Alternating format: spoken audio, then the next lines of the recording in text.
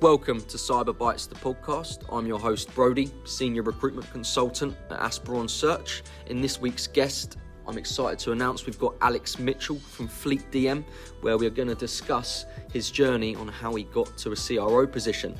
Really stoked to have him on the podcast, and can't wait for you guys to have a listen. Welcome to the podcast. How you been? Hi, Brodie. Thank you for having me. I'm doing really well, thanks. Celebrated the 4th of July over here. We don't need to get too deep into that. Talking across the pond with you, but getting back into the swing of things, geared up for Q3 here. Yeah, awesome. We actually had the 4th of July off as well because we solely work the US, so we wouldn't want to be cold calling you guys on a holiday day. That's awesome. But yeah, no, thanks for coming on the pod, Alex. Really keen to kind of get a story into like how people have got to their CRO position today. I think there's a lot of lost guidance in the market at the moment. So I'm speaking to a lot of sales reps, and they're struggling to kind of find that path to get them into sales leadership or that CRO position. So yeah, I mean, really keen to kind of hear kind of your first role out of college and kind of your story there. So over to you. Yeah, thanks, Brodie. Yeah. It's mine's not necessarily as traditional a path, and so hopefully this will be inspirational for some folks that maybe are starting in kind of a technical world. But for those that are in kind of more of a classic sales position, I can kind of talk and relate to how I've moved from that into leadership positions. But yeah, going back, like you said, probably even a little bit earlier to high school, I was looking at whether I wanted to be. I was pretty deep into music and math and science, and I had to make a decision my senior year on whether to accept a full ride scholarship to the local university to be a trombone performance major or to go into engineering. And my folks sat me down and said, you can choose whatever you want, but whatever you do, you can't come back and live with us when you graduate. And so I started down that engineering path. But in between high school and college, I went off to the Army for basic training, joined the Army Reserves here. And, while I was there, I had to choose a major. The summer before, I had actually done an engineering camp where I built a fiber optic transmitter. It was kind of sort of an electrical engineering project. And I left that project going, this is what I don't want to do.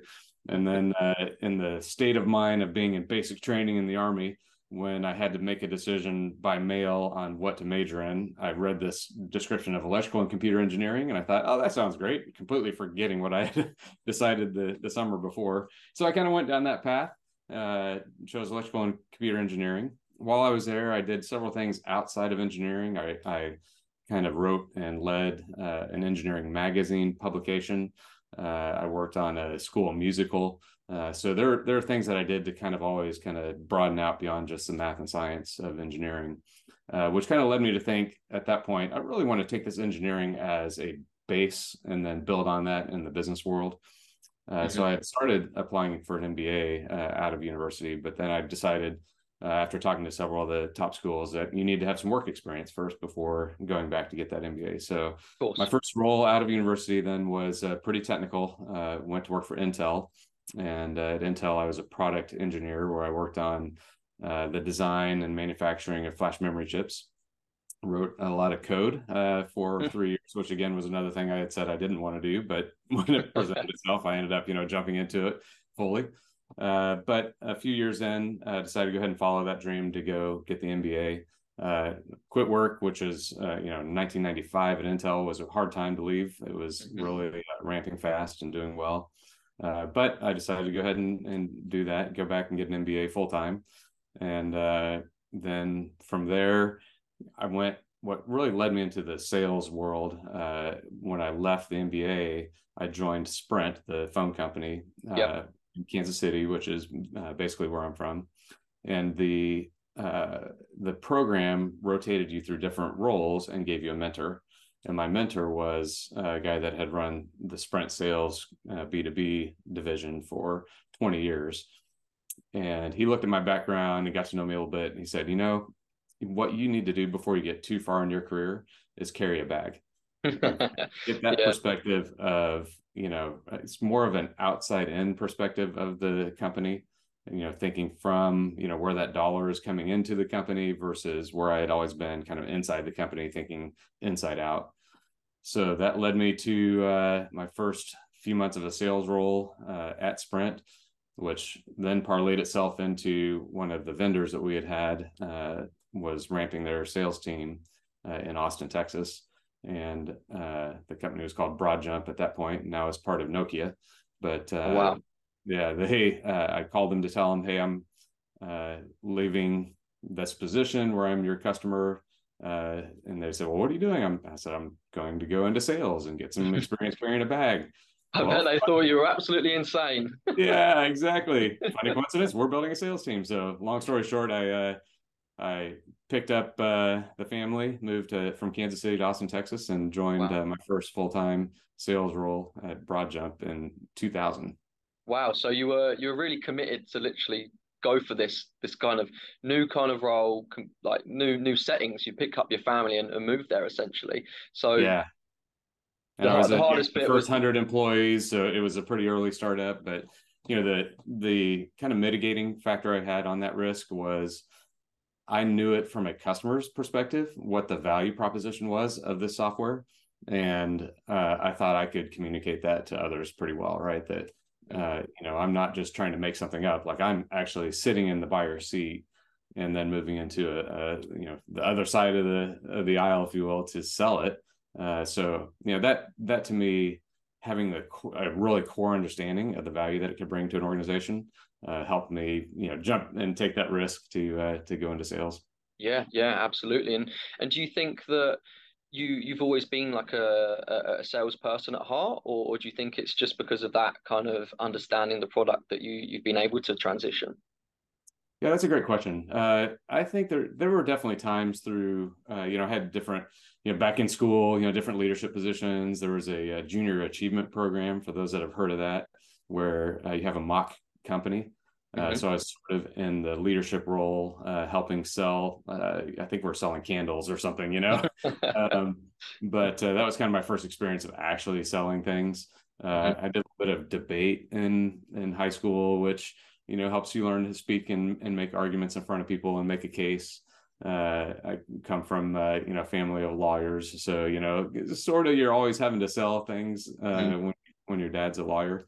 So so I guess sort of, yeah, I had a little bit of salesman at heart, but the kind of augmenting that kind of just desire to explain something to somebody, having that kind of technical experience and background, a love for math, actually I think helped propel that, right? So when you're selling something in a B2B world, it really helps if you can, especially if you have a technical buyer, you can help them translate what they're wanting to do with a product or solution into the business case for it in the organization, right? And so having that kind of love for numbers, and then complementing that with an MBA where I did learn how to do a proper business case, that kind of thing, has really helped, I think, propel my sales career. Yeah, awesome. And that Yeah. first sales role, tell me, how did it go for the first couple of years or so? It was very good. Yeah. So the first year I had a quota. There's actually a couple of stories out of this. Um, uh, I'll start with when I had heard about sales from other positions. I had heard how it's up and down, right? It's just roller coasters of highs and lows.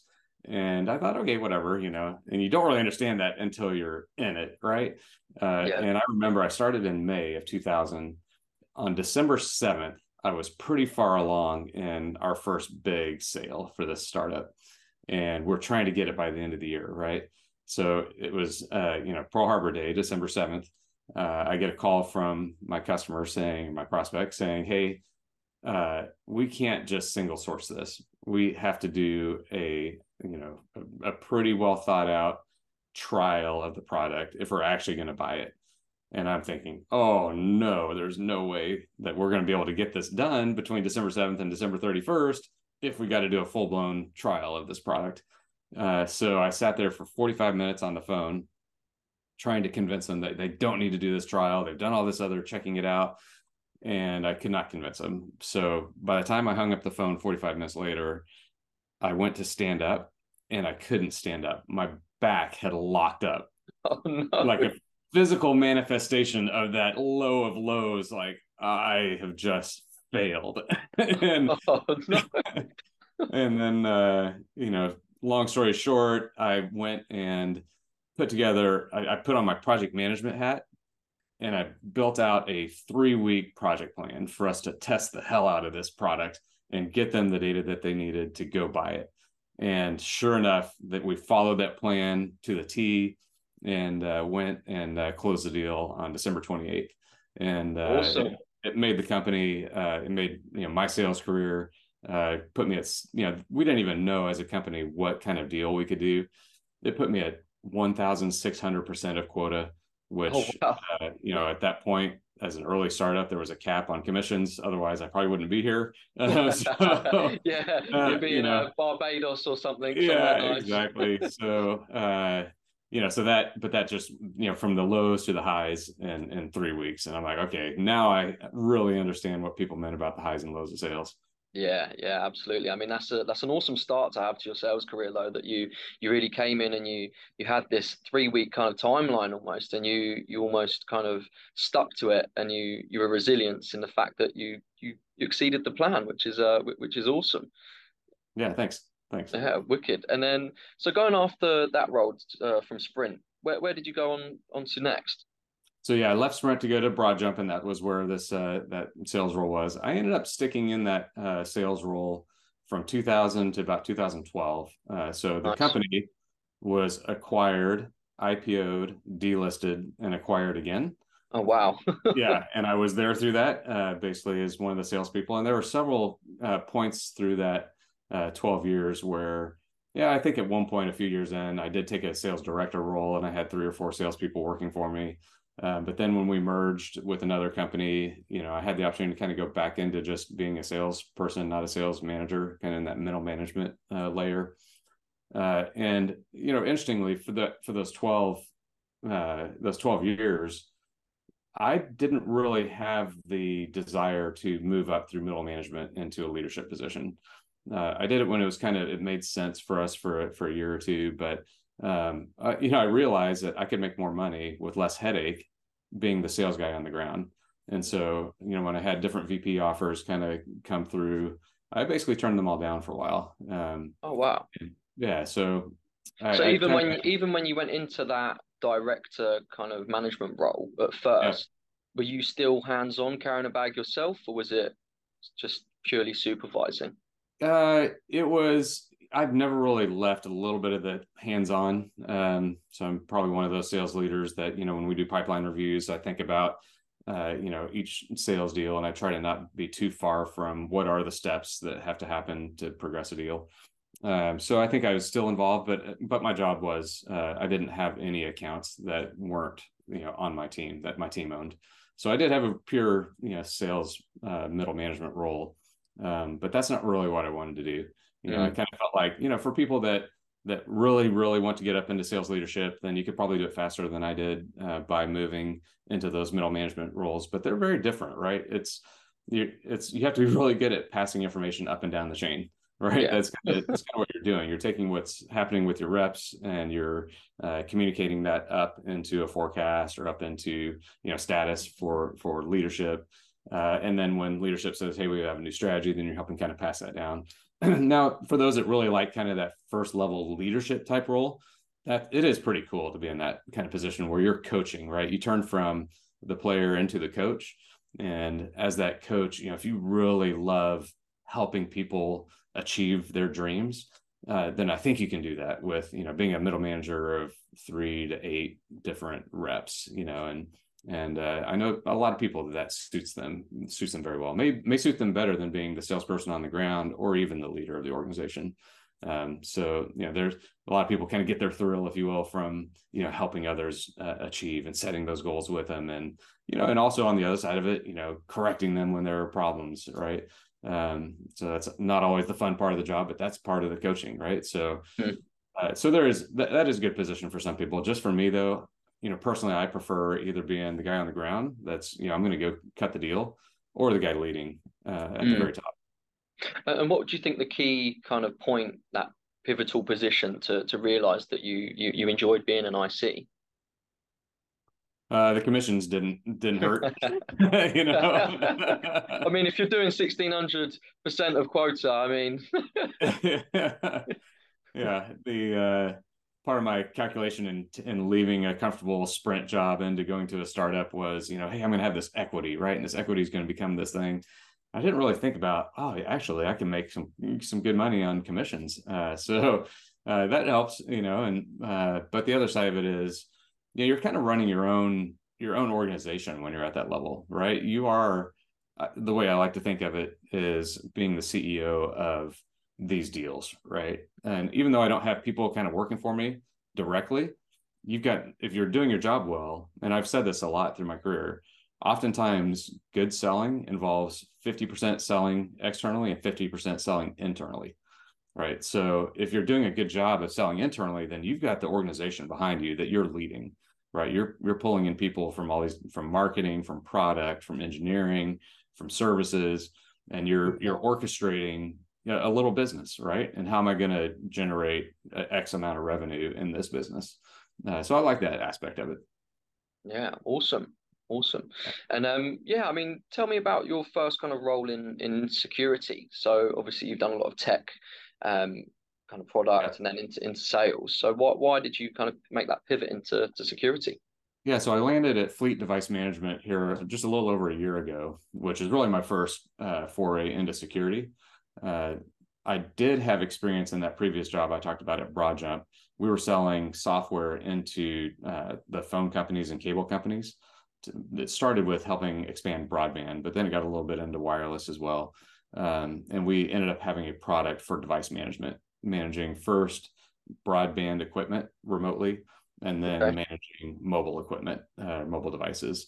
So I had some experience with software that was in the device management space, which is really the name Fleet Device Management, what Fleet was founded to do. But Fleet is built on top of an open source project called OS Query, which has really been used for the last 9 years or so in the security space to provide visibility into all your endpoints, whether they are laptops or servers, and you can provide security posture, you can do detection, you can do incident response.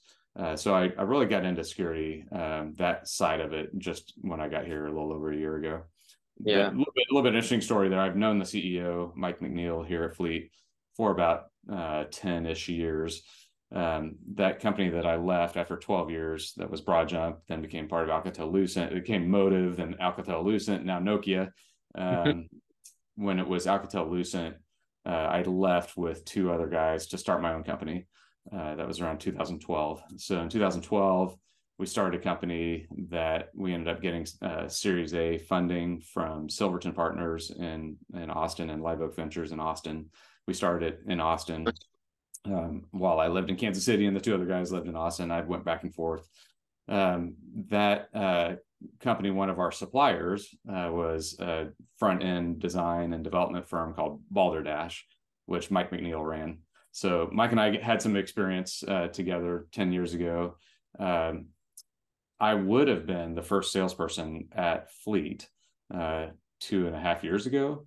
But Mike called me a week after I had accepted another job when he got his seed funding.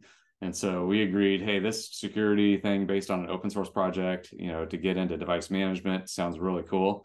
But I've just accepted this other job. Let's talk down the road and see how things look. So a year and a half later, he had gotten his first 15 customers, big brand names you can see on the Fleet DM website. They had closed a Series A of 20 million from CRV, a great venture capital firm out of the Bay Area, and then was ready to grow the sales team. And he called me again a year and a half later, and the time worked out better. He's well funded. He's shown traction. It was a hard thing to turn down at that point. So yeah, I can imagine. But what worked out in the end, right? Yep. Yeah. So since being on board with Fleet DM, obviously you've said they've had like successful funding, and what have you kind of been brought on to do? Have you been scaling a sales team from scratch, or what does it look like? Yeah, having joined just a little over a year ago, the plan was to start scaling pretty quickly. I mean, again, Okay. great brand name customers. We're just just getting the revenue, the ARR number ramping. I was going to start scaling the team, and then the macroeconomic climate changed, right? And what was maybe a 2-year plan became a 3-year plan. Let's stretch this money out. So we took a little bit longer to start ramping the team. So I kind of basically started in as a player coach. There's one other person here at the time in sales, so we just kind of partnered up and continued to grow the business, bring in new customers. I also, as CRO, looked over and I'm looking over customer success. So we brought in a customer success leader that I'd known from a few years prior that is really good with startups and building a good customer success motion. So I was kind of looking after that as well. Yeah, in terms of kind of your advice to younger people that would love to kind of get to your shoes one day, what would you kind of advise? Yeah, I think there's a couple things. One, I would not discount knowing the technology. There's a lot of salespeople that become dependent on their SEs. They'll bring them in and from day one, they'll start having every technical discussion go through the SE, which in a way is good to have a team selling motion like that. But don't shy away from the technology. Actually go invest in your own learning of the technology. I think that'll help you in the end. In the beginning of a relationship with a prospect, they're not necessarily going to believe the salesperson because they know when a salesperson's lying. I don't know, Brodie, do you know how to tell when a salesperson's lying? Right, their lips are moving. Right, yeah. whenever their lip starts wobbling. Yeah, exactly. So whenever biting the lips nails. moving at all, right, you just when they're talking, so there's just this built-in disbelief. But you can overcome that, right?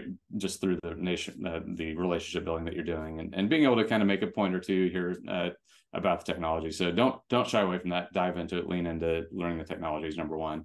Number two, it took me a while to figure out why I was being successful when I was carrying a bag.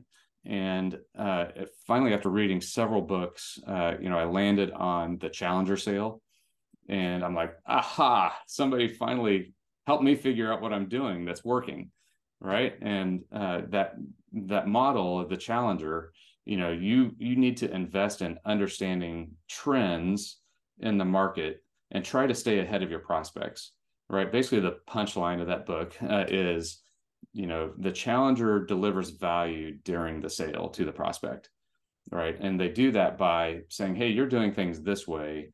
Let's look at if you did it a different way, what kind of value would that bring to you and to the organization, right? And continue to challenge the status quo. So that's one kind of recommendation, is dive into something like that so you can kind of get some ideas on what you need to do to be successful. There's some other books that I'd recommend people to get into this role. One is a new one by some folks here in Kansas City called Go Big or Go Home, written by Diana Kander and Tucker Trotter here in Kansas City. When I think back about some of the big deals that we've done, it was really about creating this big demo, this big experience for the prospect. One we call it, back in the Bush 2 era, the shock and awe demo. So we went into a prospect's conference room. It was in the device management world. They were wondering, could we manage multiple devices in their broadband network? And so we brought 30 some different models and makes of these different modems and put them all in the conference room, and just had this concept of when you walk in, you're just going to be blown away by just the sheer number of devices on the table. That's awesome. That's wicked. Yeah. So go big or go home, right? I love that concept. And then the third is, as you get into the sales leadership roles, the Qualified Sales Leader by John McMahon. It kind of walks through basically using MEDDIC to qualify deals. It talks about coaching reps. It talks about numbers and just things to do to manage a pipeline versus manage individual deals. So I whether you listen to them on audio or read them, I recommend powering yourself up with some of that content. Yeah, absolutely. I might even have a check out of those. But no, some great advice there, Alex. And yeah, Been brilliant to have you on the pod, and yeah, looking forward to seeing your success at Fleet DM. Yeah, thanks, Brodie. Yeah, we're excited about continuing to make security more open and accessible, and then as we're now moving into the device management space, which was kind of the original purpose of the company, giving people a better option than the industry leaders for managing their laptops, really either Mac or Windows and eventually Linux. Giving a better platform for people to be able to be flexible and open and API driven and GitOps driven in how they do IT management of devices. Yeah, awesome. Oh, Yeah. Good stuff. Well, yeah, pleasure speaking to you, Alex, and yeah, we'll catch up soon. Likewise, Brodie. Take care.